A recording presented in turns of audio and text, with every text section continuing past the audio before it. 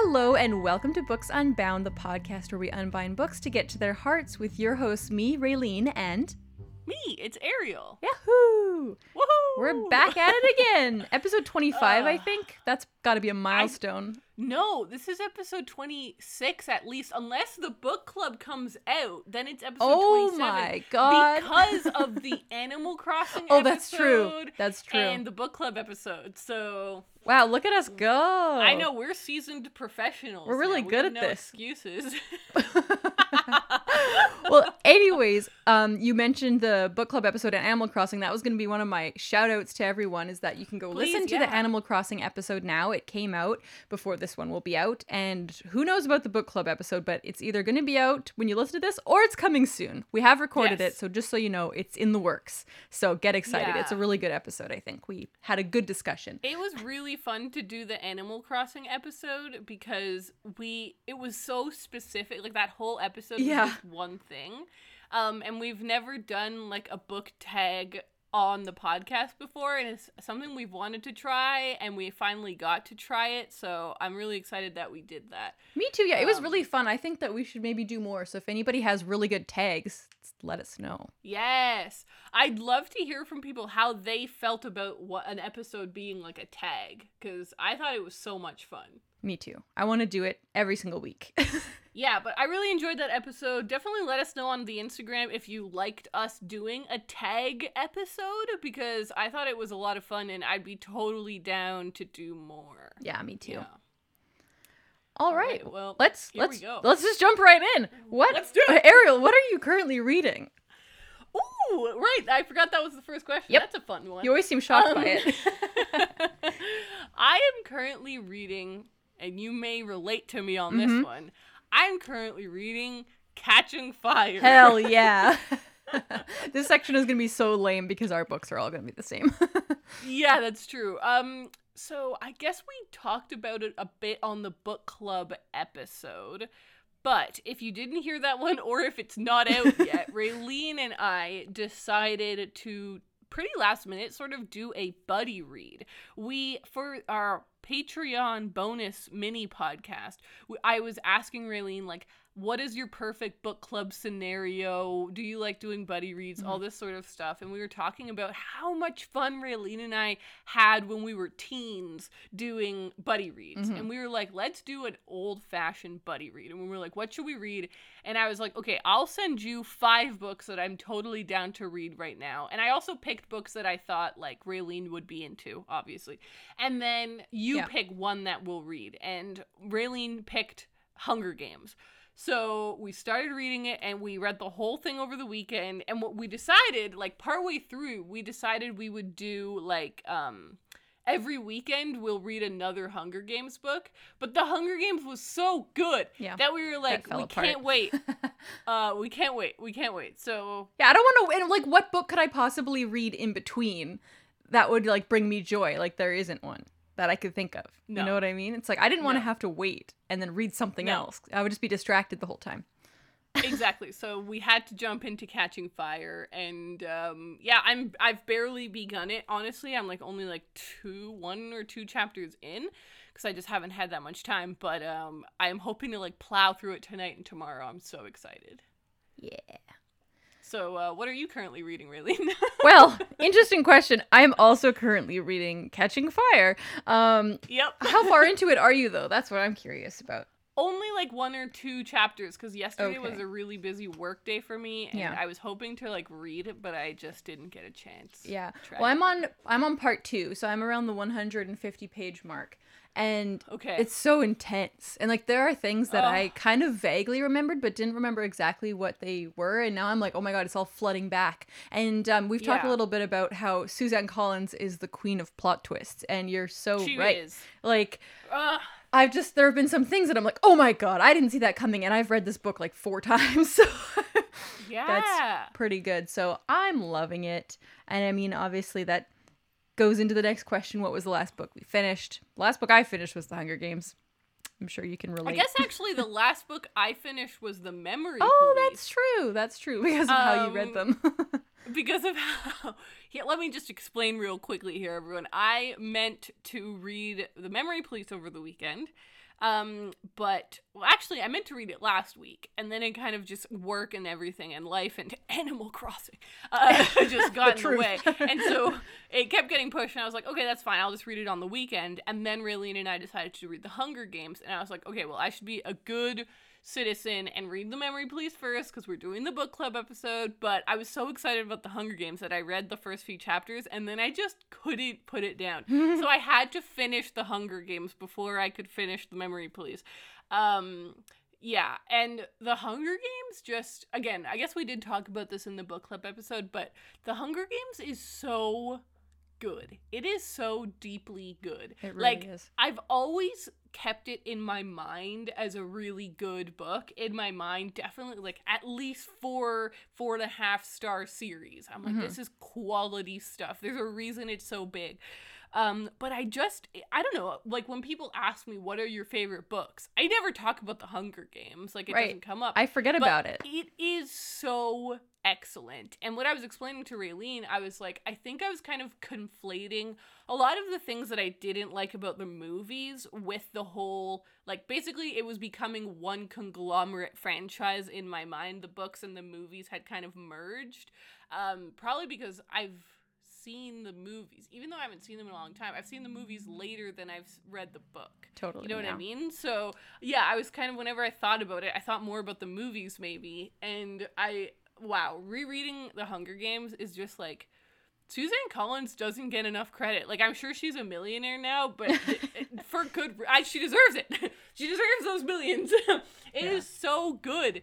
It's just excellent. So yeah, I really, really enjoyed it. I don't know if I've talked about this on the podcast before, but in my mind, I invented, get ready, Raylene, I invented something called a golden rewatch. So that is when you rewatch a movie and you haven't probably seen it in a while, and you rewatch it and you just have like a golden viewing. It is so much fun and you appreciate new things and you laugh at all the jokes perfectly and it just like hits every mark. Yeah. And you're reminded at like how unbelievably good that movie was. And I definitely rewatch movies more than I reread books now, just because it's so much easier. Yeah. Faster. And so I guess I just didn't think about how obviously there would be like golden like rereads too, because that's exactly what happened with The Hunger Games. It was a golden reread. I was so in it. I was enjoying every aspect. I was blown away by the subtle plot twists. Like, I'm calling them subtle plot twists because they're not like, you know, every book has one or two plot twists that kind of change things, but the way that Suzanne Collins does plot twists, it was just like, every few chapters you're like pulling your hair out. You're like, how does she keep thinking of these little things that have such huge impact? So true. And the way the book is written is so smart too, in that there's flashback scenes just intermingled throughout the regular text that you don't even like feel pulled out of the story because they're so like short and they matter to what's happening like currently. And it just like is the way she wove together the past and the present is so well done and so smart. Because like we talked about when we first started the book, when we were doing our little buddy read discussions, we were talking about how, now I forgot what I was going to say.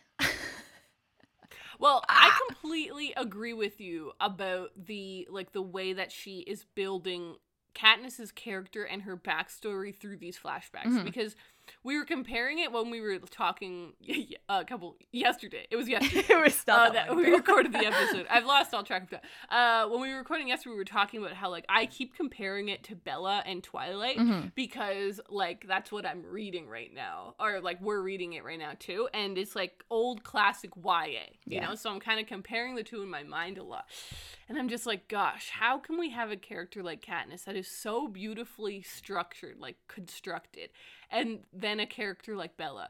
Like, it's just night and day. It's night and day. Because like you're saying, the way that Suzanne Collins has put in the backstory is beautiful. Like, I will forever think of this scene when Katniss is eating a meal on the train on the way to the Capitol and to the Hunger Games, and she's just eating stuff. That's it. That's all that's happening. But she thinks about how her mom loved coffee, and she sees orange juice, and she's like, well, I guess it's orange juice. I've only had an orange once, the one time my dad decided to get it as a holiday treat. And you learn so much about her in this one paragraph about food. Totally. And I'm like, she's a genius.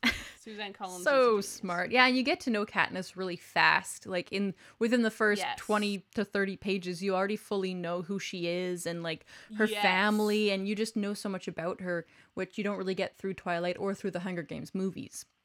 So the book just like has so much more depth to it, which I always forget about because I watch the movies over and over and over again. Right. Yeah, no, totally. Because I mean, obviously that's why movies and books are different. There's different things you can do, but in the movies, I just didn't get a sense of Katniss in the same way.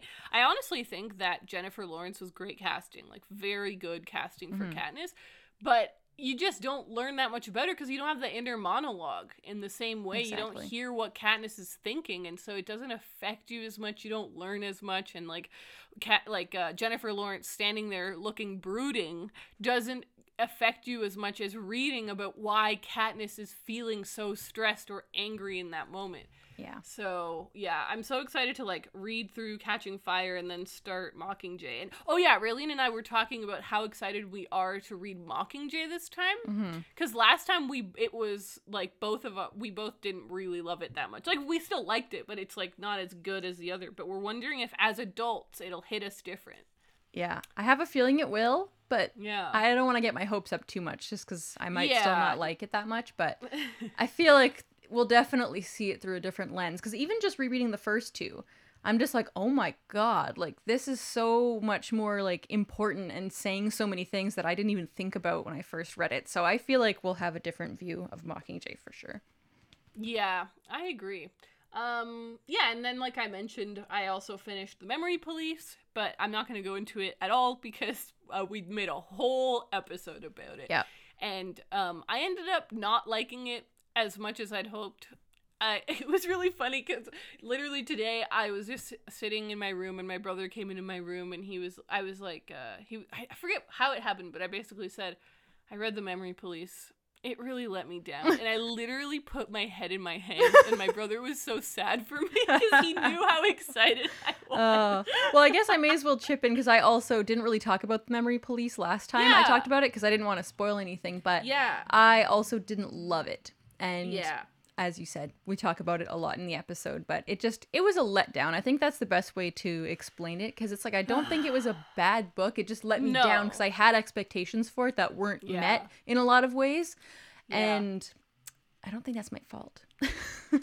Yeah, you know, this makes me think again about how, like, I've wanted to make a YouTube video, like a booktube video, for approximately like 4 or 5 years about how the marketing of a book affects your expectations of a book. And how it can be really misleading, and how I hate that. And there's been different moments in my bookish life where I've picked up a book expecting one thing, and then it really turned out to be something else, and that's not the author's fault.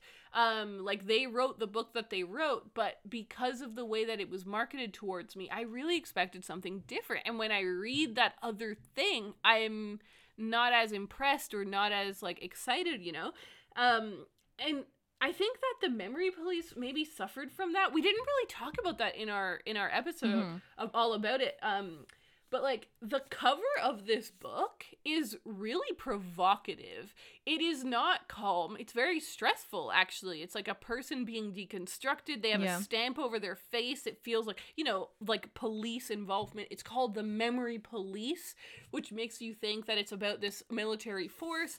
And the side of the book is like, and the back is like a really bright, angry, aggressive red, right? It's not a calming color, and the way that the font is put and things are put out, it makes it just seem very like military-esque, right? And then also the how do I say it? The like synopsis, but not even the synopses, the like the beginning part. It's always like, you know, that one bold section right at the top. It says a haunting Orwellian novel about the terrors of state surveillance. And I'm like, I don't think that really is what this book is. It wasn't terrorizing at all. No, it wasn't terrorizing. It wasn't really about the terrors of state surveillance. I didn't really feel like it wasn't really about that at all. No, and then I don't think that the marketing of the book cover, which I love the book cover, I love the spine. I think it's an absolutely beautiful book. But I don't think it really well matches the tone of the book. You know what I'm super curious about now? To look up what the original Japanese book cover was. Oh, true.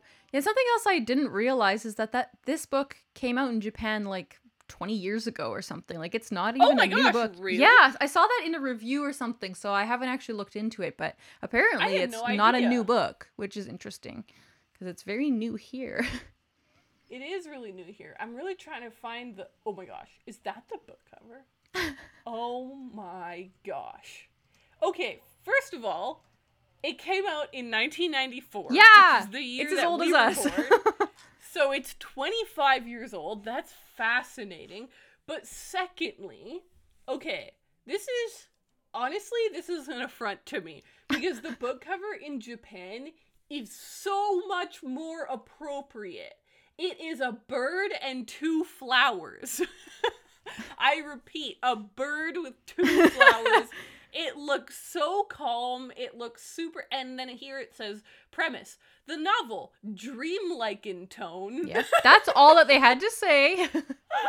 It's very dreamlike. Oh my gosh. This would have completely changed my perspective on what I was getting into. And I kind of feel like we were fed something that it wasn't. Well, that's very interesting. You see, this is what I'm talking about. Marketing can really affect the way that you think about a book. Very true. Very true. Well, on that note, let's hop into our book news. Do you want to go first? Sure. My book news is pretty simple this week, cool. But I really wanted to talk about it, I guess. So basically, as we all know, we're in the middle of a crazy situation.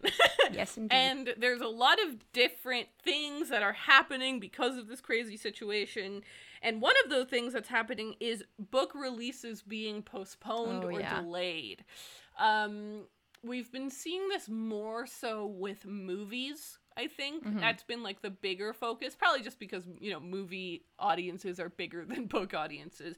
But also because it's more urgent. Why would you release a movie that no one can go see? Exactly. Nobody can go out to see it, whereas books can be shipped to your house. So it's slightly different. They can be shipped to your house, or you can get an ebook or an audiobook. Exactly. But we are seeing some book release movement, and here I am with my breaking news. Ottessa Moshfegh's Death in Her Hands has been moved to indefinite or whatever. Like, they don't know when. Oh my god. So you can definitely read your arc before it comes out. I know. This was the bigger part of my news. I'm now not late. You have no excuse now. I also feel like now my art copy is even more valuable because now I have it like way more in advance. That's super true. No one gets to read it.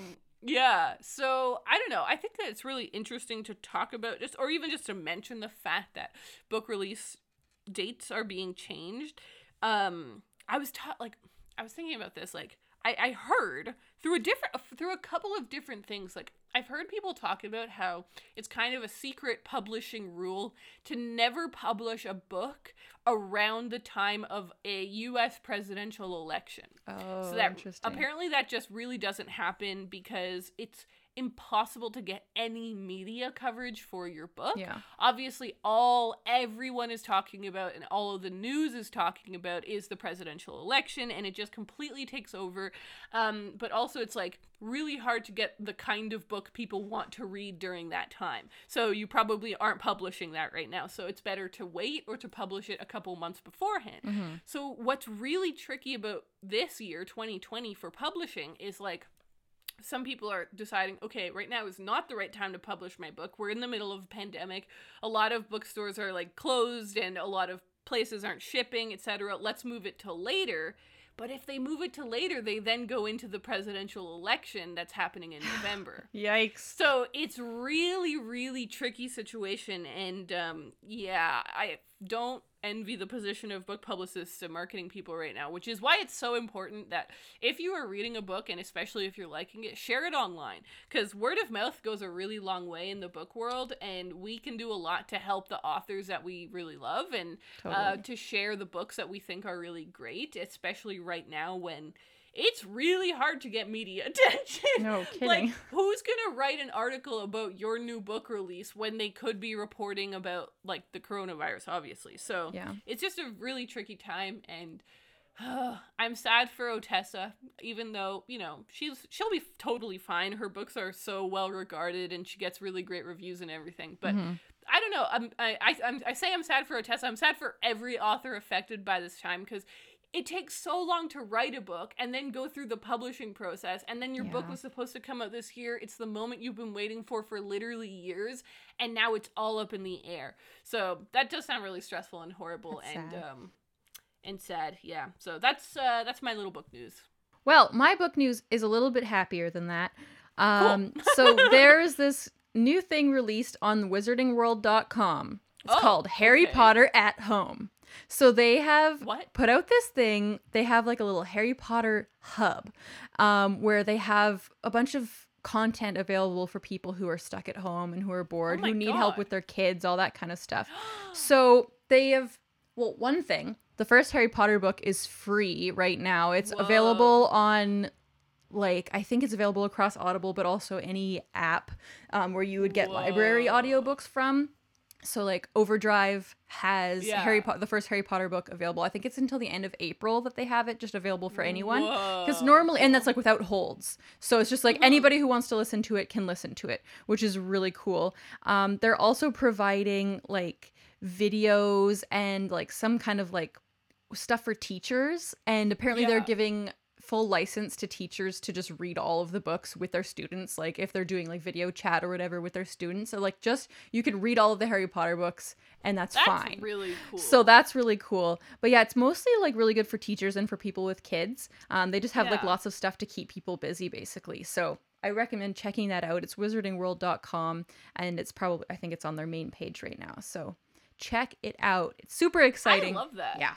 So awesome. I thought that was really nice. A lot of different, you know, people and companies are making an effort to like do cool stuff during the coronavirus to like make things better for people. And I think that just as a general book news or just news in general is really cool. It's yeah, nice the thing I almost picked for my book news kind of just goes along with that. I didn't pick it because it wasn't really big enough, but it goes into that category of The Ballad of Songbirds and Snakes. I really hate that title. It's the worst title. I hate it so much. It's really bad.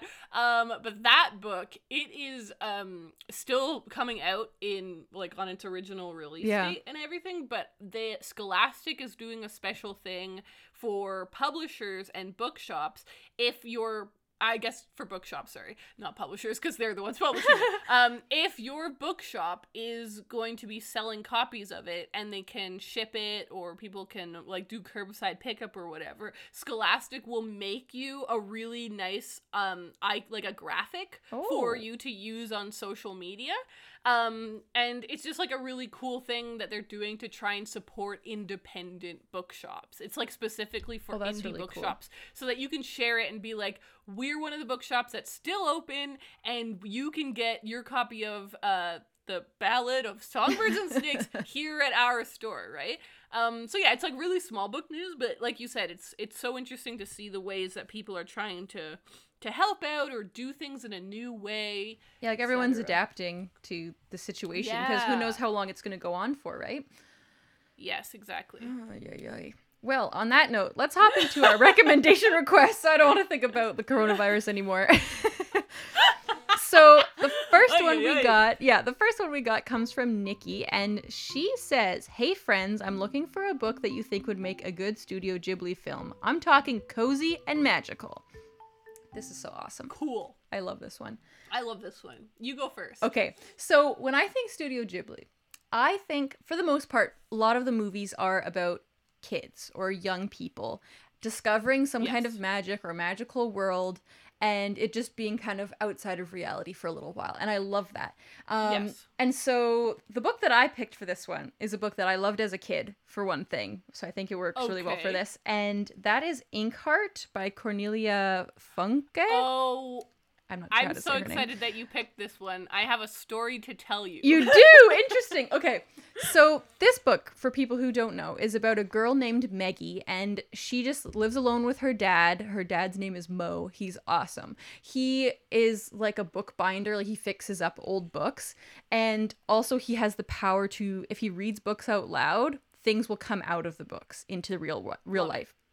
So cool. So I think that this works as a kind of Studio Ghibli type movie because father-daughter relationship is a big thing in a lot of Ghibli movies, as well as like having a connection with like a young girl and her father, and him being kind of like a quirky character is also kind of very Ghibli-esque. And there's that escape into another world, even though it's more like the other world coming into our world. But still, it's that magical realism. Exactly. And Totally. it's kind of feels like a fairy tale almost when you read it, which is something that also vibes with Ghibli quite a lot. And it's also quite dark at times. So it's a middle grade book, but it gears towards an older kind of middle grade audience because it is kind of dark and scary at times. So I feel like all of that put together just would make a great Ghibli movie. So this is already a movie, a terrible movie in my opinion. But I think if it was Brendan Fraser. Can I just say he's the worst? Do you remember the Mummy films? I loved those. I never when watched I was a kid. those. I have never my seen a movie of God. his and enjoyed it, and I've just never watched those because I'm like, Those were classic 2000s action movies. yeah, I never got into those. Oh man, we lived in a golden age of cinema, let me tell you. Oh boy, did we ever. Well, tell me your Inkheart story. Now I want to know. Yeah, so it's pretty simple, I guess, but first of all, I haven't read the book. I've only seen the movie. Okay. And I remember liking the movie, but not enough that I ever rewatched it. I just thought, I'm a kid, this is fun. Mm-hmm. But that book was given to me in a beautiful hardcover edition. It's like blue and it has like shiny bits. It was given to me by my aunt as a birthday present when I was like 9. Okay. And it is therefore the book I've had on my TBR the longest. You still have it? Oh my god. Yeah, because it's beautiful and like she wrote an inscription in it, and so like it's very near and dear to my heart as like an object, but I've never cared about reading it. That's so the second she gave it to me, I was sort of like, wow, this is beautiful, but I don't really like fantasy. Yeah, it's like okay. And it had like a dragon on the front, I think. So that to me was like, I don't really want to read this. And so, but I've That always sounds like kept Dragon it. Rider. Is it Dragon Rider? I think you're thinking about Dragon Rider, which is Oh also my an God. amazing book, but not one that I would care to read now. Okay, That's so wait, funny. let me look It's the this same up. author, so I would not be surprised. Plot That twist, one- it was the Dragon Rider. It was the Dragon Rider. Raylene is correct. I have intense book knowledge. I always know what you're talking about, even That's when it's something so else. funny. Well, you're right. Okay, I got confused because it was the same author. That's why. Well then, yeah, I have no connection to your book. Never mind. Well, that's fine.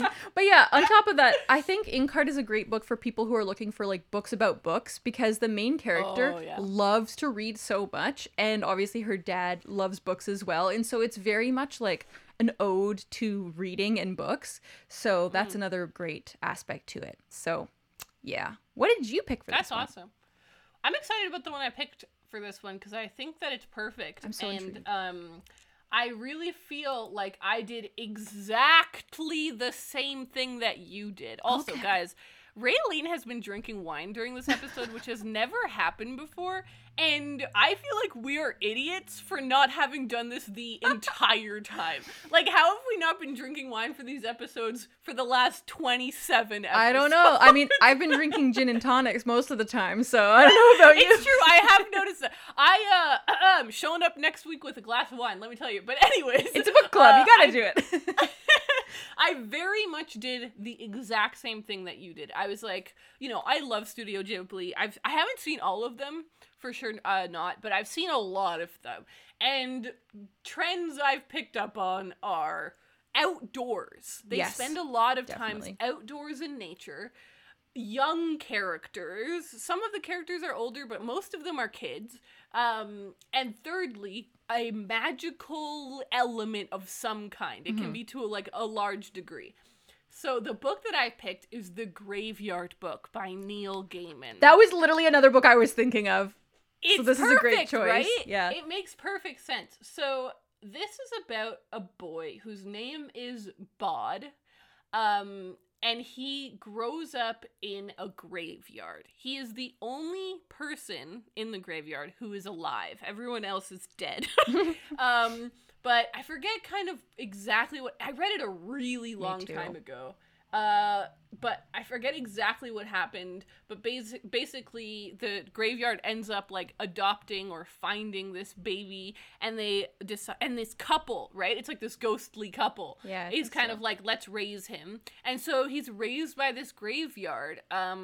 Through a matter of circumstances, it is so touching and beautiful, and you really watch Bod grow up and become a man and become a gentle soul and a kind person. And it's just so beautiful and kind, and like I mentioned, it has this magical element of like, my family are ghosts. And it has a young character, but it's also set outside in a graveyard and in a small like English village, and I feel like that is what Studio Ghibli is. Like very nostalgic nature, like a graveyard. Totally. And kind of like a secluded, like just a tight area is also very much something that goes on. Like it's usually like there's this one place that's magical and this is where everything happens. So that's really cool. What's your favorite Ghibli movie, just out of curiosity? Oh, man. It's so hard. I think the one I think about the most is Ponyo. Nice. Just the song gets me. I love that song. But my favorite one is Howl's Moving Castle. I just think it's so beautiful, and it goes without saying, but Raylene, what's your favorite? I mean, mine is definitely Spirited Away. My top 3 would be Spirited Away, Princess Mononoke, and Howl's Moving Castle. However, the one that I think is the most underrated is The Wind Rises.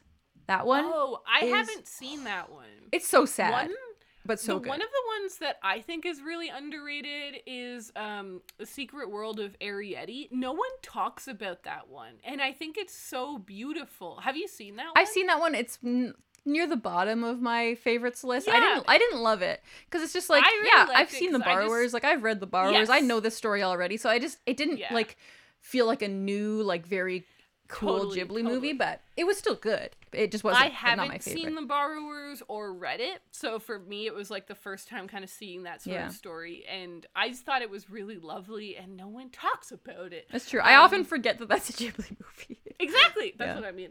Very sad. But anyways, I think that The Graveyard Book would be really perfect for this, and it really makes me want to reread it, but also really makes me want to read another Neil Gaiman. It's been a while since I read a Neil Gaiman, but I wanted to throw in a secondary recommendation real quick. It's a book I've already talked about before, so I didn't want to have it as my main one, but The Prince and the Dressmaker by Jen Wang, I was thinking could work because I was getting Kiki's Delivery Service vibes, but also Howl's Moving Castle vibes, because she like does hats, right? She like and it kind of has like a historical feeling to it almost. That's with like all the people with the big dresses and whatnot. Like just the I could totally see that. I thought it could work as like a way more contemporary, like it's a way more like contemporary story because they're like more like teenager young adults and stuff. But still, I thought it could work. That's fantastic. Well, what recommendation did you pick? I got one from Ian, and he says, "Hi, hey, hello. Thank you both for what you do. This amazing podcast provides me some much-needed escape every week. I'm tired of tragedy, and I'm tired of being stressed out. With everything going on in the world, I just want a book that brings me uncomplicated joy. Can you please recommend a book to me that just makes you feel so good when you think about it? Thank you so much." I love this one because I think it really taps into something real. Absolutely. Everybody's feeling this right now. Everybody just needs to feel good.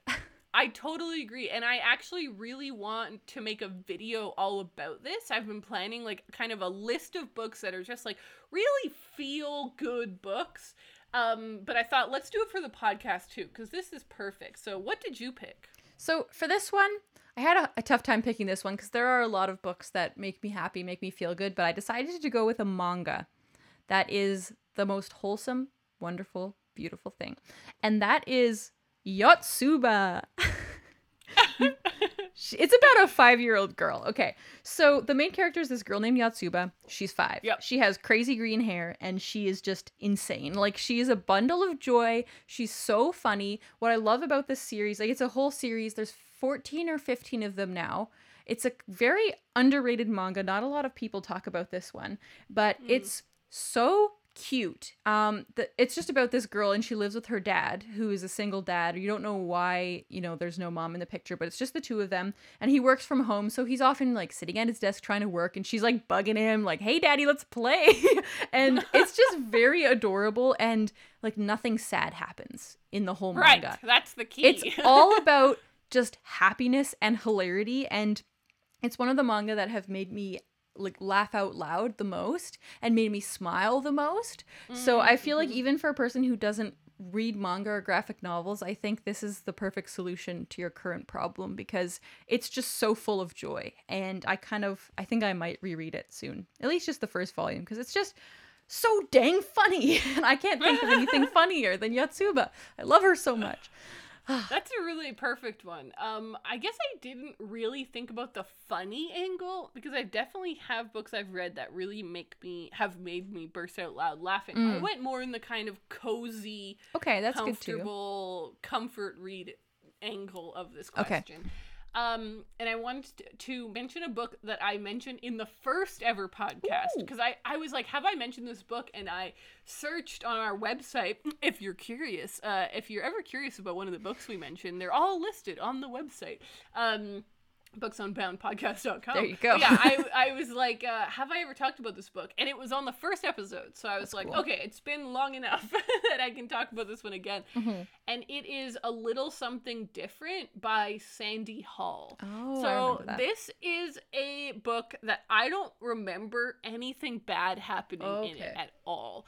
Like, it's just very comforting, and it's just a very sweet story about a couple in college falling in love. It's told from, I think, 14 different perspectives. And this is like one of the main reasons I really enjoy this book, just because it was written in a clever way. 14 different perspectives, and none of those perspectives are the main characters.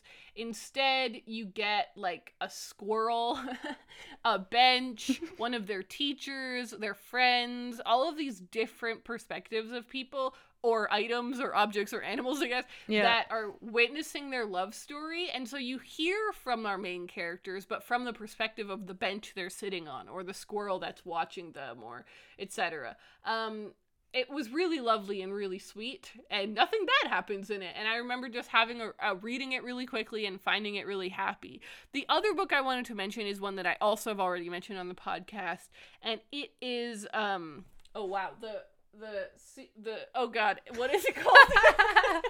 The Storied Life of A.J. Fikry by Gabrielle Zevin. This is one of the books that I buy for people the most, because it really is such a comforting, feel good, ultimately very comforting read. It has a bit of melancholy vibes, like there's some sadness that happens in it, but it's not tragedy, it's not stress, it's not like anything very stressful. I mean, so basically the catalyst is that there's a guy who owns a bookshop, and already that's such a comforting setting, a bookshop. True. But it's a guy who owns a bookshop, and his wife passes away. So obviously that's very sad, but that kind of happens before the book starts, and we join this guy who's been running the bookshop on his own for quite a while, and has kind of admitted to himself it's time to close shop, and this isn't working anymore. And then one day a little girl, baby girl, appears in his bookshop, and he ends up like adopting and raising her, and it's kind of just about like how important the bookshop is to the community, about the bond between the little girl and her adoptive father, about like what life is all about. And you know, it's just one of those inspiring, beautiful books that just made me really happy, and it's really, really well written. I've enjoyed a lot of Gabrielle Zevin's books, and I just feel like I honestly cannot imagine a person not liking that book. Like, I'm not saying it's going to be everyone's favorite, but I think everyone will at least like it, you know? Yeah. So, yeah, those are my two very comforting reads. Fantastic. That sounds good. I feel like if you talk about that book enough, maybe I'll actually read it. You just need to mention it like 4 or 5 more times. You got it. I can do that. No problem. Well, that's it for this episode. We are off to go record our bonus mini podcast, Books Unbucket, which you can listen to if you follow us on Patreon and support us on Patreon. So we're off to go do that. It's going to be a great time. I also wanted to mention that Raylene and I are running a surprise reading rush. We are doing the Stay Home Reading Rush. You can learn all about it if you go to The Reading Rush on Twitter or Instagram. It's a very low-key version of our usual Reading Rush. We're really throwing this together last minute, but we're just doing it so that everyone has a chance to come together and read and have some fun. And next week's episode, Raylene and I are gonna go over what we managed to read during the Stay Home Reading Rush. So it'd be really fun if some of you guys participated and let us know what you are trying to read or manage to read next week. Yeah, thought I'd throw that in there right at the end. And on that note, it's time for us to leave. We're going to go record our bonus podcast over on Patreon. So support us over there if you want to hear Books Unbucket, which is our little mini podcast where Ariel asks me bookish questions and I answer them. It's a great time. We laugh and scream. Lots of fun. So we will talk to you guys next week. Bye. Bye.